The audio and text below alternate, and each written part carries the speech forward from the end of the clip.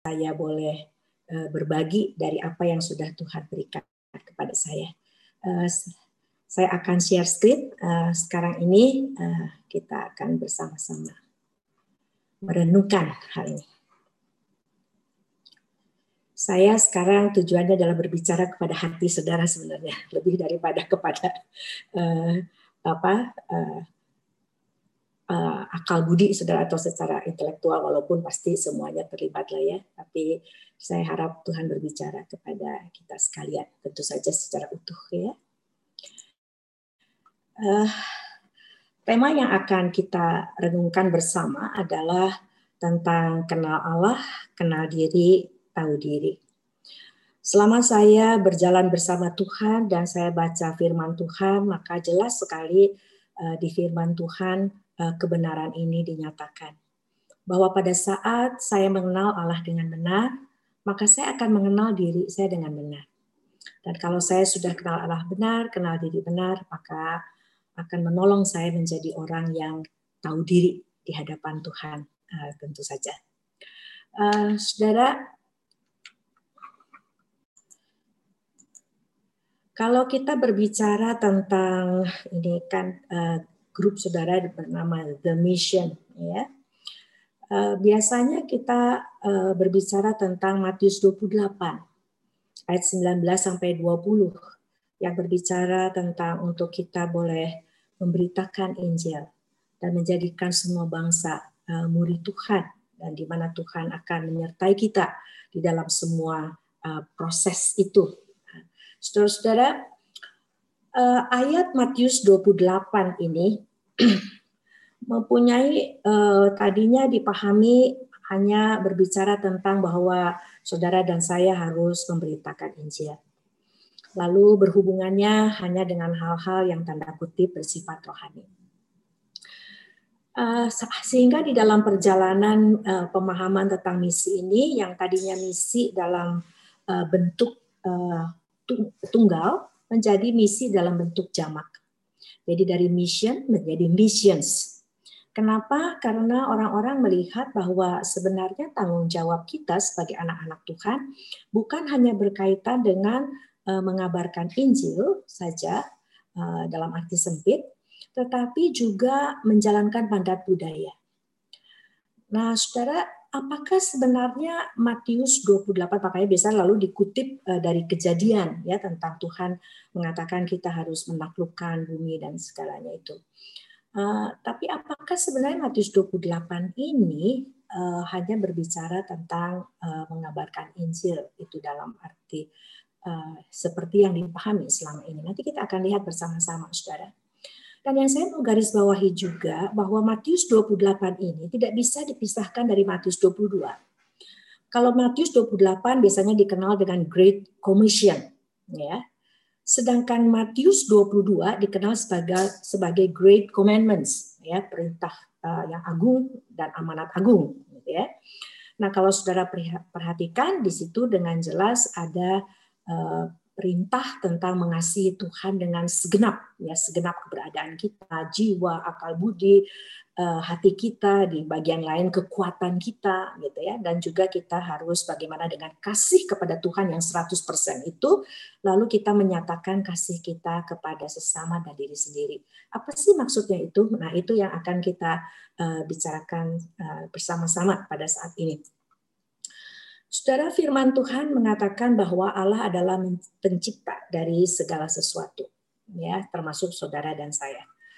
Sebagai pencipta, maka Dia adalah yang memberikan tujuan dan aturan main bagaimana semua yang diciptakannya itu harus hidup, ya, sama dengan orang yang membuat barang elektronik, pabrik-pabrik itu biasanya memberikan buku panduan sehingga kita tahu kalau menggunakan barang elektronik keluaran dia itu bagaimana, tujuannya buat apa, lalu harus digunakannya bagaimana supaya bisa digunakan secara optimal sesuai dengan tujuan barang itu dibuat.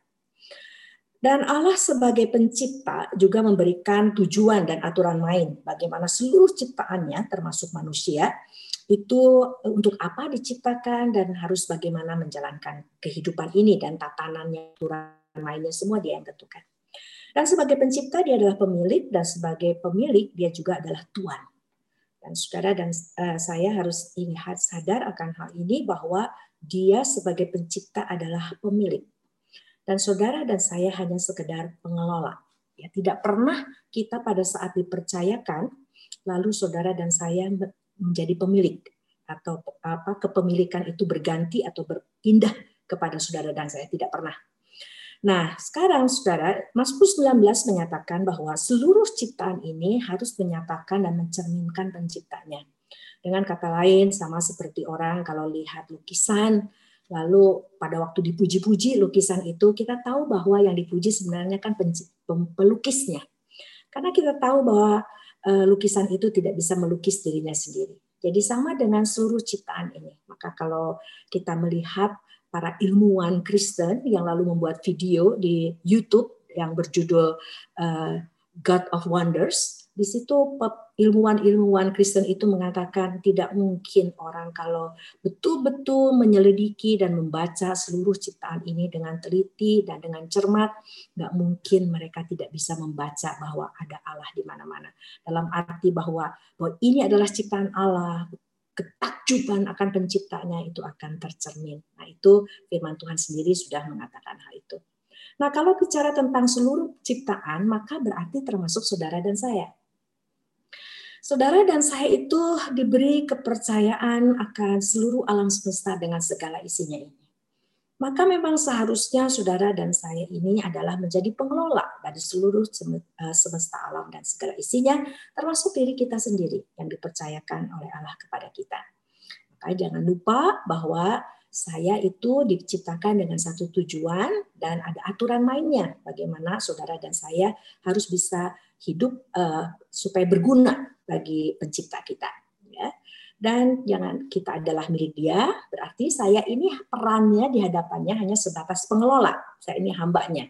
Dan yang harus saya puaskan adalah Tuhan saya. Jadi secara sederhana, saudara, pada saat orang melihat diri saya dari ujung rambut sampai ujung kaki, yang dilihat adalah sebagai gambar Allah itu, saudara ya.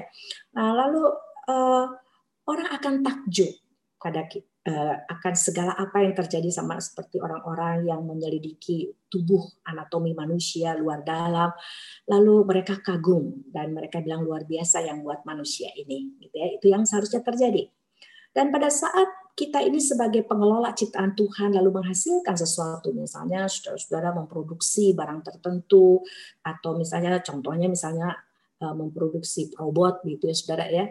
Nah, pada waktu robot itu jadi dan lalu didemonstrasikan betapa hebatnya, yang dipuji kan yang terakhir saudara yang diwawancara siapa? Yang buat robot itu. Karena kita tahu bahwa robot itu nggak bisa buat dirinya sendiri. Nah, saudara yang seharusnya terjadi pada saat kita diwawancara yang telah membuat robot itu, maka yang seharusnya terjadi adalah seperti ini. Kalau kamu begitu takjub kepada robot ini, dan tentu kamu takjub sama yang buat robot, yaitu orangnya, dan kamu harus lebih takjub lagi kepada yang buat saya, gitu ya. Jadi saudara, luar biasa Tuhan bisa menciptakan manusia dengan kapasitas sampai bisa membuat robot itu. Jadi kembali segala puji puja adalah bagi Dia.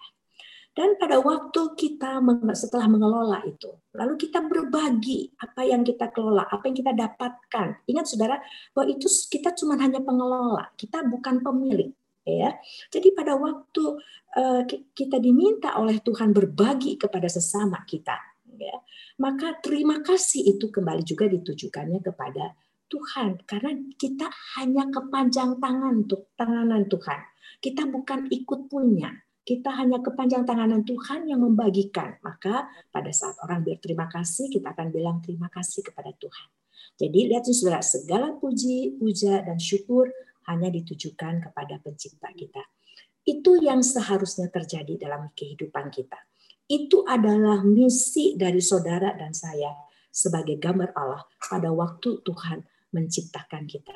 Bahwa saudara dan saya diciptakan untuk supaya orang lihat saya, yang dipuji Tuhan, pada saat saya menghasilkan sesuatu, tetap yang dipuji Tuhan, pada saat saya berbagi dan menjadi berkat bagi orang lain, tetap puji dan syukur dan terima kasih hanya kepada Tuhan. Dari Allah, oleh Allah, kepada Allah, segala kemuliaan hanya bagi Tuhan. Nah, jadi saudara, kita ini sebagai anak Tuhan disebut adalah orang kudus. Pada saat saudara dan saya sudah ditebus, ya, kita ini disebut orang kudus. Status kita berubah menjadi orang kudus. Orang kudus itu artinya adalah orang yang dikhususkan, itu artinya orang kudus. Dikhususkan untuk Tuhan, dan si sayanya sendiri mengelola hidup ini, mengkhususkan diri untuk Tuhan, seperti gambar yang sebelumnya. Sehingga di dalam keberadaan kita sebagai anak Tuhan, sebagai murid Tuhan, sebagai hamba Tuhan, murid artinya mengikuti, meneladani, gitu ya. Sebagai hamba kita melayani, melakukan apa yang membuat Tuhan senang, itu saja yang kita pikirkan dari pagi sampai malam, dari malam sampai pagi, begitu saudara ya. Maka dimanapun, kapanpun juga, dalam situasi dan kondisi yang bagaimanapun, maka saudara dan saya ini adalah seseorang yang hidupnya mendedikasikan diri kepada Tuhan.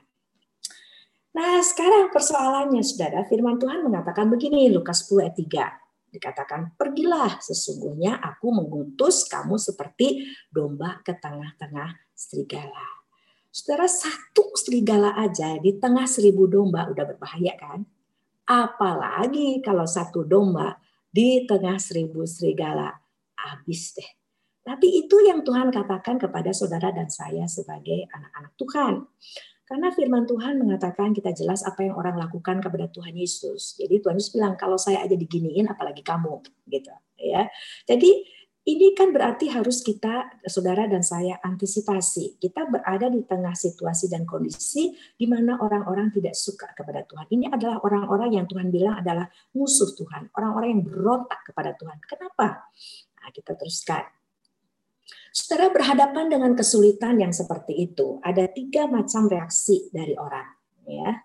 Yang pertama adalah di situ dikatakan, ini saudara saya dapatkan dari buku ya Adversity Quotient, di mana di situ Paul menuliskan tentang kecerdasan ketangguhan, saudara, karena dia melihat di tengah perubahan zaman yang sekarang ini, di tengah apa yang terjadi di dunia ini, maka sebenarnya dunia ini membutuhkan orang-orang yang tangguh, gitu ya.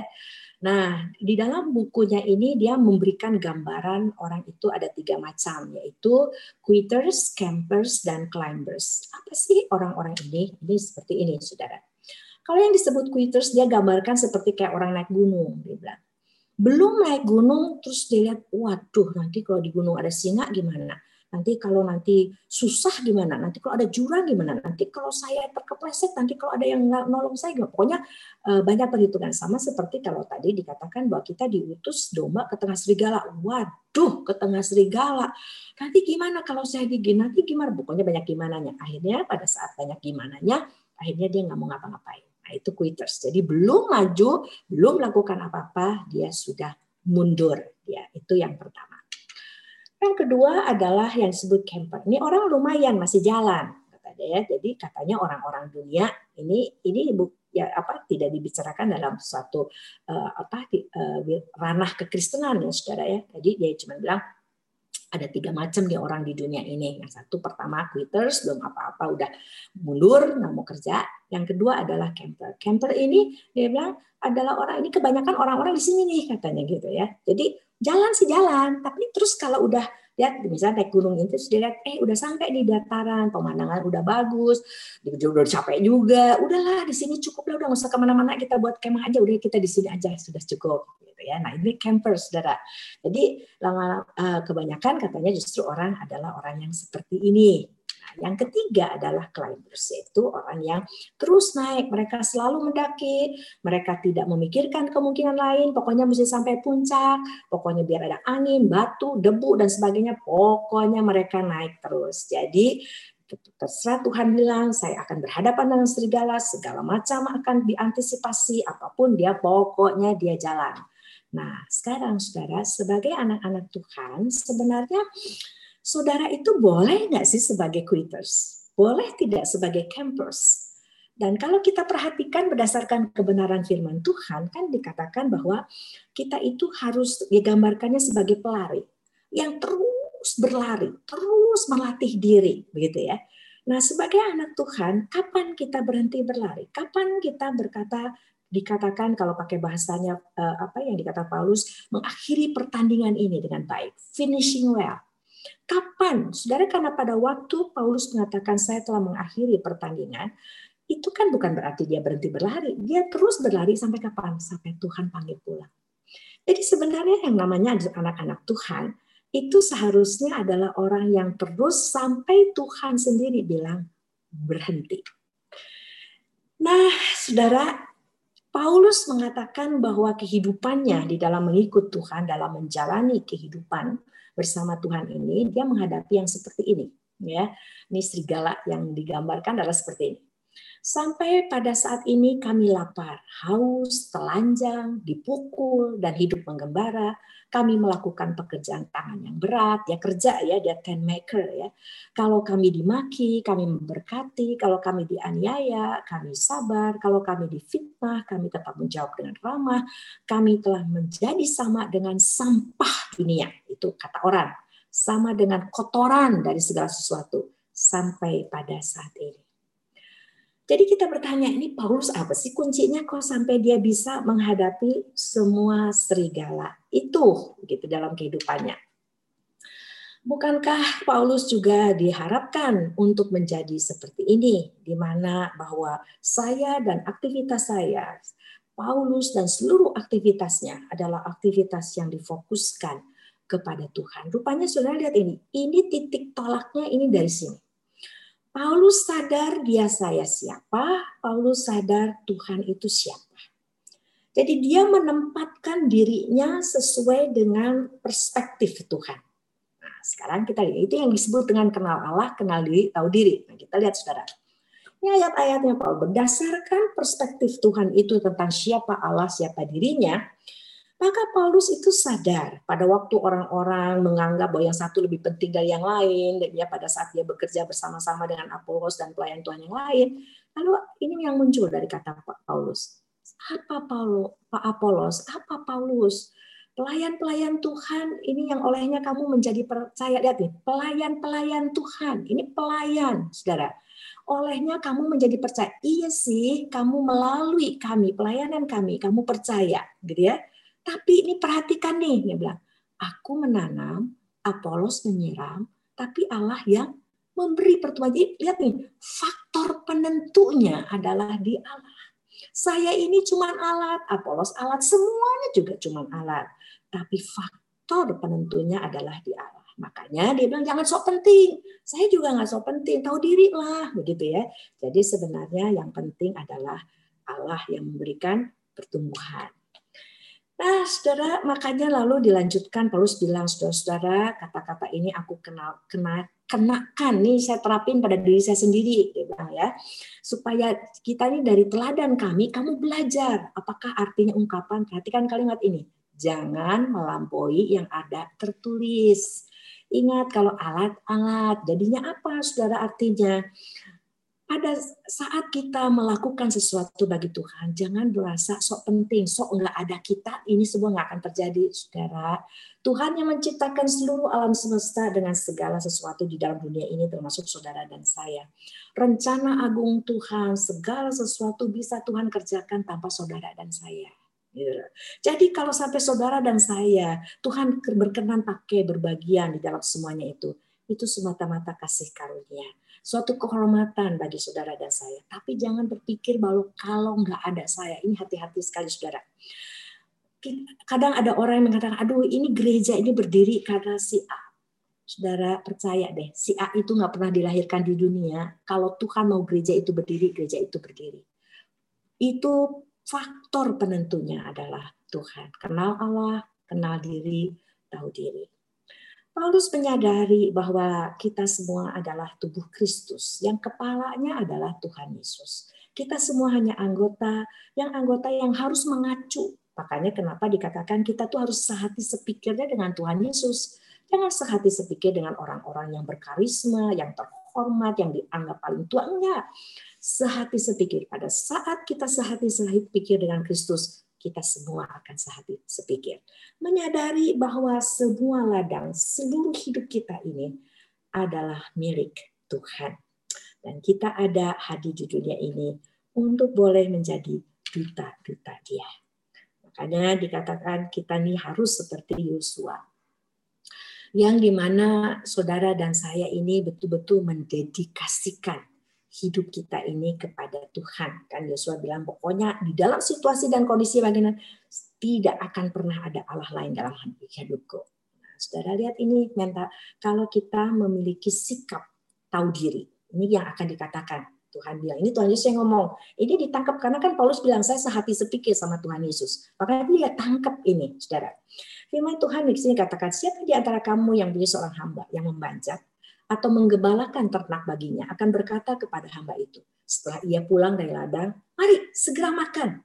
Bukankah sebaliknya? Ia akan berkata kepada hamba itu, sediakanlah makananku, ikatlah pinggangmu, dan layanilah aku sampai selesai. Aku makan dan minum. Dan sesudah itu, engkau boleh makan dan minum. Adakah ia berterima kasih kepada hamba itu?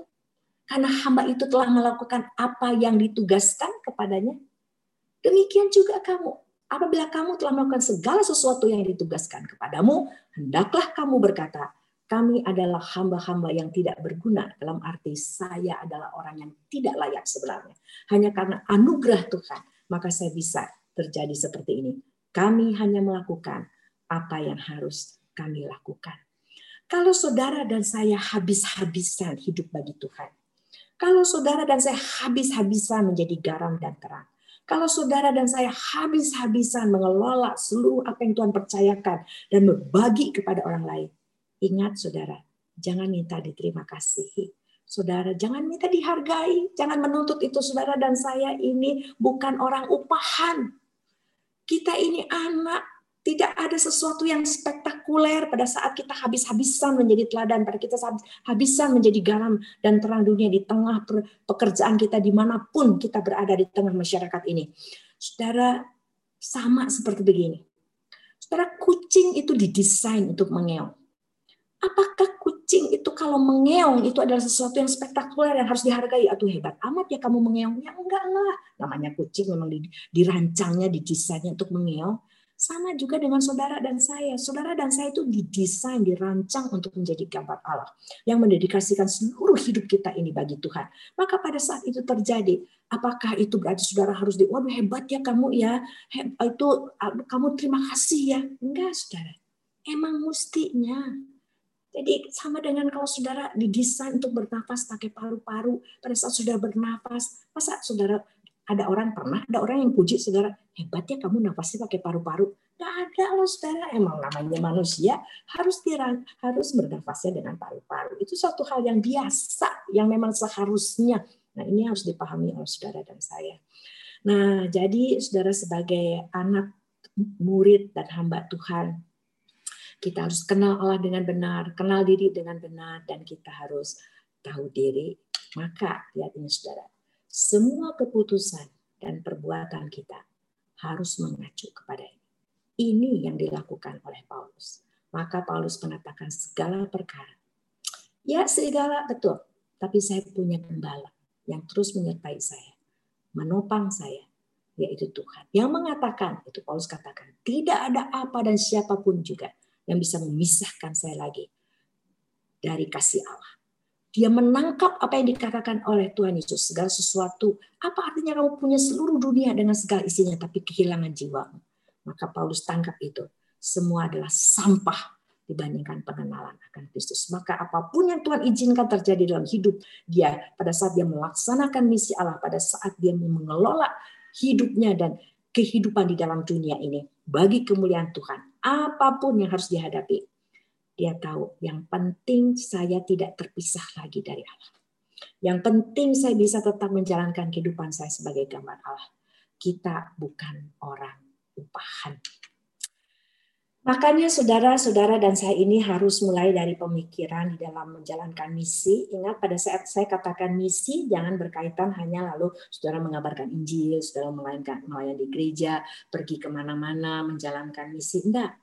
Di setiap detik dalam kehidupan saudara dan saya, di setiap kesempatan dimanapun saudara berada, di keluarga, dalam pekerjaan, dalam masyarakat, di gereja, dimanapun kita berada, ingat saudara dan saya adalah gambar Allah. Saya dirancang, didesain menjadi gambar Allah.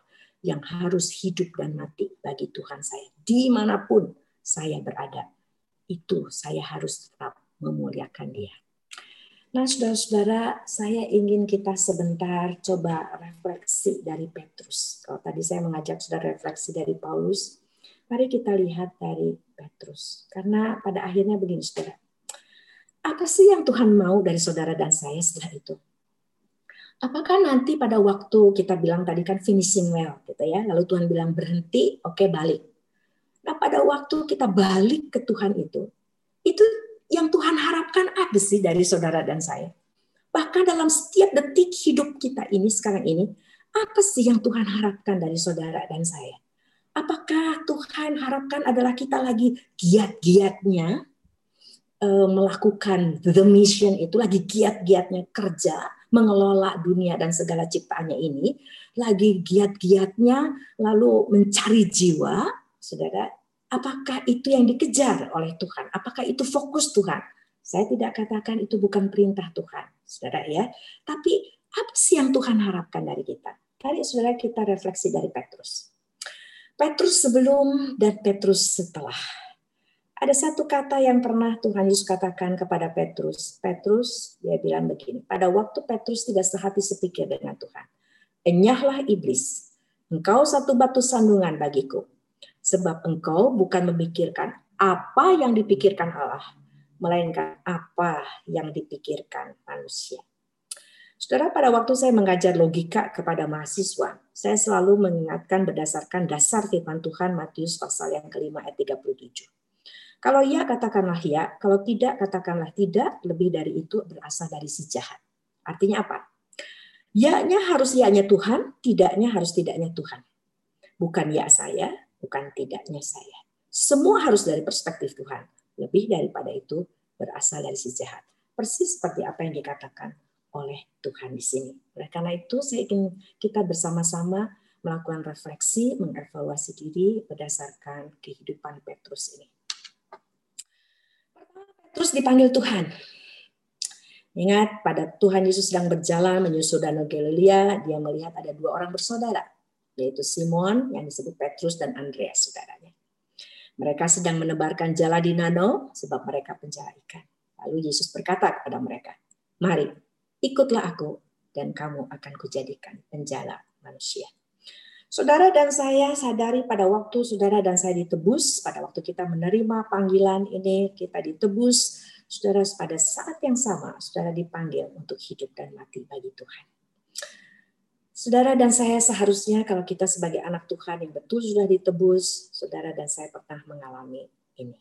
Mulainya adalah dari sini. Lalu Petrus melihat bagaimana Tuhan Yesus berkarya di tengah keluarganya. Bisa jadi saudara juga pernah melihat Tuhan Yesus bekerja dalam keluarga saudara. Berbeda dengan Petrus, tetapi saudara pernah melihat Tuhan berada di tengah keluarga. Petrus juga melihat, dia melihat Tuhan Yesus juga bekerja di tengah keluarganya. Lalu dia pernah mengalami hal ini, yaitu di mana Petrus mulai belajar percaya. Dia lihat Tuhan Yesus berjalan di atas air, lalu dia bilang, oke, saya juga mau, gitu ya. Lalu Tuhan Yesus bilang, ayo datang sini. Lalu Petrus turun. Tapi pada waktu dia turun, dia lihat tiupan angin, dia rasakan, lalu dia mulai takut, lalu akhirnya dia mulai tenggelam, lalu dia teriak, Tuhan tolong saya. Saudara dan saya bisa jadi juga mengalami hal ini. Saudara katakan, saya percaya Tuhan di tengah situasi dan kondisi yang sulit pada saat ini, saya percaya. Tapi kok makin sulit, kok makin mencekram ya, kok makin mengerikan. Lalu sampai akhirnya kita, aduh saya tenggelam, Tuhan tolong. Kita juga bisa mengalami hal yang seperti Petrus alami. Dia belajar percaya. Dia belajar pada satu yang bilang, kenapa kamu bimbang? Lalu Petrus juga belajar untuk memahami. Tuhan Yesus mengatakan setiap tanaman yang tidak ditanam oleh Bapakku yang di sorga akan dicabut dengan akar-akarnya. Biarlah mereka orang buta yang menuntun orang buta, berbicara tentang orang Farisi dan ahli Taurat, yang munafik, yang hanya kelihatannya seperti ranting yang melekat kepada pokok anggur, tapi cuma kelihatan, padahal sebenarnya sama sekali tidak melekat. Dia juga belajar untuk melihat bahwa ternyata ada orang yang kelihatannya ikut Tuhan, tapi sebenarnya dia tidak sedang ikut Tuhan. Bukankah Tuhan Yesus sendiri pernah mengatakan pada waktu orang banyak ikut kemana Tuhan Yesus pergi. Lalu Tuhan bilang, saya tahu kenapa kamu datang ke sini. Kamu datang ke sini bukan karena pengen deket sama saya, karena menyadari saya orang berdosa, yang telah hidup untuk diri saya sendiri dan sekarang saya sadar saya ingin kembali hidup buat Tuhan. Saya ingin tetap hidup dekat dengan Tuhan. Tuhan Yesus bilang, saya tahu kenapa kamu ke sini. Bukan karena itu, tapi karena roti. Kan? Banyak orang datang kepada Tuhan Yesus karena pengen mujizatnya Tuhan Yesus. Ingin memanfaatkan Tuhan Yesus. Mengeksploitasi Tuhan untuk bisa ikut maunya dia. Bukan saya yang hidup sesuai dengan maunya Tuhan. Lalu berdasarkan itu maka dia juga melihat bahwa semuanya harus dilihat dari perspektif Tuhan. Bahwa pada waktu dikatakan engkau Petrus di atas batu karang ini aku mendirikan jemaatmu, Petrus sadar betul bukan dia yang penting. Itu ajaran firman Tuhan yang menjadi dasar, dia hanya alat. Bukan dia yang perlu diagungkan. Dia orang bisa seperti yang kalau bahasanya Yohanes, saya harus semakin tidak kelihatan. Tapi Tuhan Yesus yang harus semakin menonjol.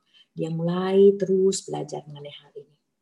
Lalu pada waktu dia melihat pernyataan Tuhan, kemuliaan Tuhan, lalu dia melihat, aduh betul-betul sungguh kebahagiaan itu adalah di mana saya bersama Tuhan. Di mana Tuhan menyatakan kemuliaannya dan saya terus dekat dengan Tuhan. Dia juga belajar bahwa dari penyataan itu apa artinya hidup bersama dengan Tuhan. Dia juga belajar untuk tidak menjadi batu sandungan. Pada saat ada orang mengatakan bahwa Tuhan Yesus harus bayar pajak, lalu Tuhan Yesus bilang sebenarnya saya nggak usah sih, katanya kan saya yang punya semuanya ini. Tapi lihat ini, Petrus belajar dari Tuhan Yesus. Tuhan Yesus bilang pokoknya jangan penting. Memang sama kayak kalau pakai bahasanya Paulus, memang bukan soal dosa tidak dosa. Ingat saudara, dosa itu kan dalam arti kita ini hidup bagi Tuhan. Selama kita tidak hidup bagi itu, melanggar, tidak hidup sesuai dengan tujuan, itu artinya dosa. Karena dosa itu artinya tidak kena sasaran. Nah, kalau ini yang Tuhan Yesus masukkan, memang sih kalau dikaitkan dengan 10 hukum itu nggak ada urusannya sih katanya ya. Tapi ingat ya, hidup saudara dan saya ini, kita ini nggak boleh jadi batu sandungan, Tuhan Yesus bilang. Jadi Petrus belajar, iya ya, saya nggak, jangan sampai gara-gara saya yang saya suka makan, minum, pakai baju apa, ya nggak apa-apa sih. Tapi kalau itu pakai baju, saya ingat pada satu masa itu tahun berapa, tahun 80-an itu saudara ya, orang masih menganggap bahwa yang usia lanjut itu bahwa kalau pendeta tuh nggak boleh pakai celana jeans, bahkan nggak boleh pakai celana panjang gitu ya. Jadi saya walaupun harus pergi ke pakai bus, turun naik bus jam 4 pagi dan sebagainya, ya sebenarnya kan saya nggak apa-apa sih pakai celana panjang, nggak dosa kan mestinya gitu ya. Tapi saudara, daripada jadi batu sandungan dan kemudian orang jadi nggak mau dengarkan firman Tuhan yang akan saya sampaikan, ya udahlah, nggak apa-apa kan, nggak mati juga nggak pakai celana panjang, saudara nggak pakai jeans juga gitu ya. Nah jadi intinya adalah jangan sampai kita menjadi batu sandungan untuk orang tetap mau hidup dekat dengan Tuhan. Kita kan berhadapan dengan berbagai macam orang. Petrus belajar mengenai hal itu.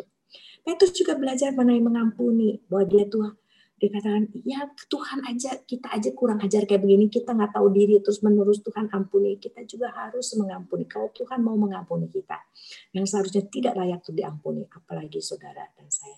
Petrus belajar mengenai hal itu. Dan Petrus juga belajar, kita ini bukan orang upahan. Pada waktu dia mengatakan, ini saya udah ikut, ini saya udah serahin semua. Ingat saudara, jangan nggak tahu diri. Tuhan tuh nggak pernah berutang, semua punya dia. Jangan bilang, saya ini sudah apa.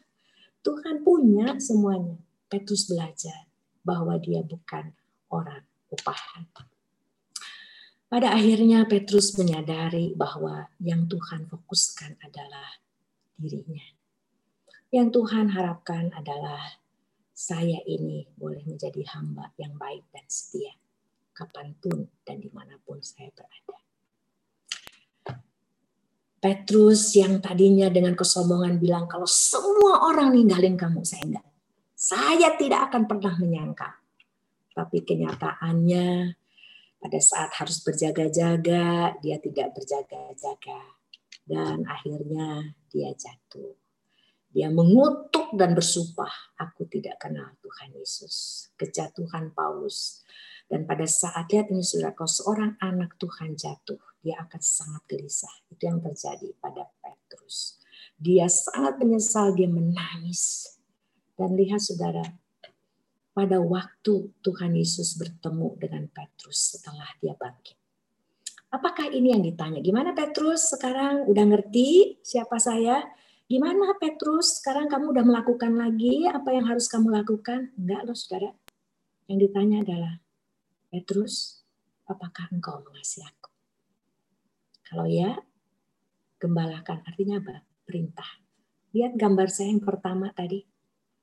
Perintah itu harus didasarkan kepada mengasihi Tuhan. Karena firman Tuhan mengatakan dalam Injil Yohanes, kalau kamu mengasihi aku, maka kamu akan melakukan perintah.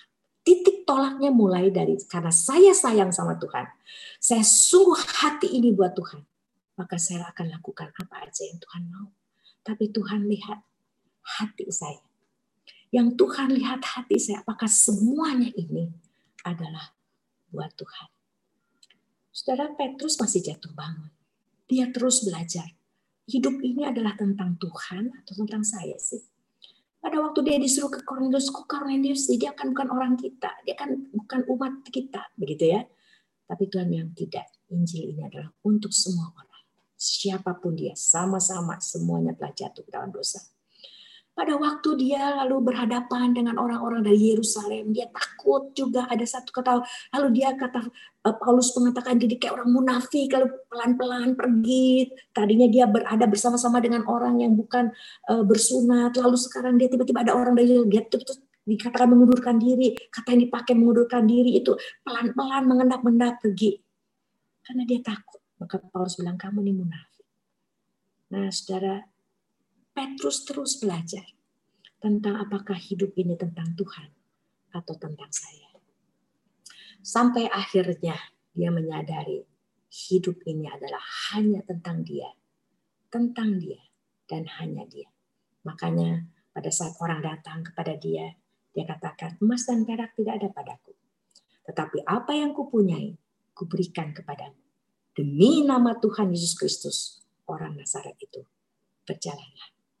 Pada saat dia diancam, orang akan membunuh dia, orang akan menganiaya dia. Lalu dia katakan, silakan kamu putuskan sendiri. Dia yang tadinya begitu takut ditanya oleh hamba perempuan.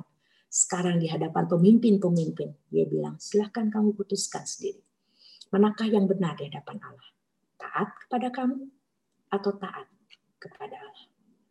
Sampai akhirnya dia menulis juga di dalam suratnya, surat Petrus, mengatakan, kamulah bangsa yang terpilih. Imamat yang rajani, bangsa yang kudus, umat kepunyaan Allah sendiri.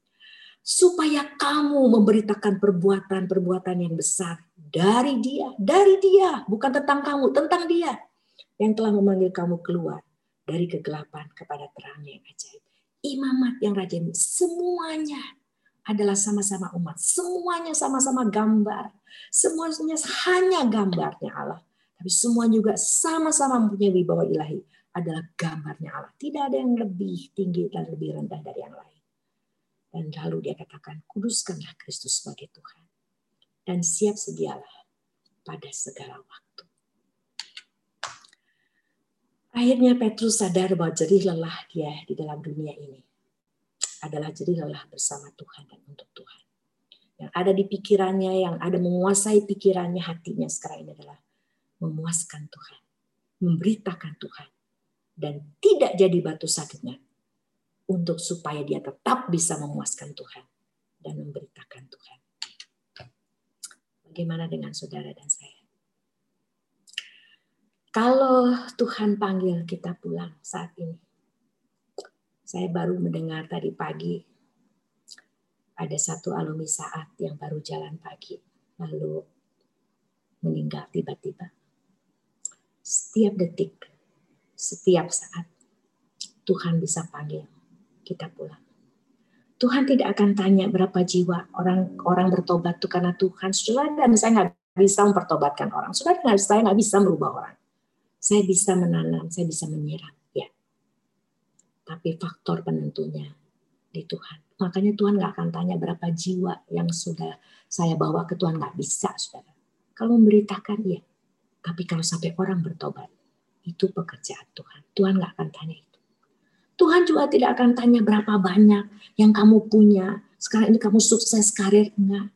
Karena firman Tuhan mengatakan lagi tidur saya bisa kasih kamu semuanya itu. Semua adalah dari Allah, oleh Allah kepada Allah. Sudah tahu apa yang Tuhan tanya pada saat kita kembali kepada Dia? Apakah engkau sungguh mengasihi aku? Tuhan Yesus mati dan bangkit tujuannya adalah ini. Supaya saudara dan saya, betul, karena Dia menanggung murka Allah, saudara dan saya tidak dimurkai lagi, betul. Tapi tujuannya memulihkan saudara dan saya. Yang oleh karena kejatuhan jadi terfokus hidupnya buat saya. Sekarang ini kembali hidup dan mati bagi Tuhan. Maka ini yang Tuhan cari setiap detik, setiap kesempatan dari saudara dan saya.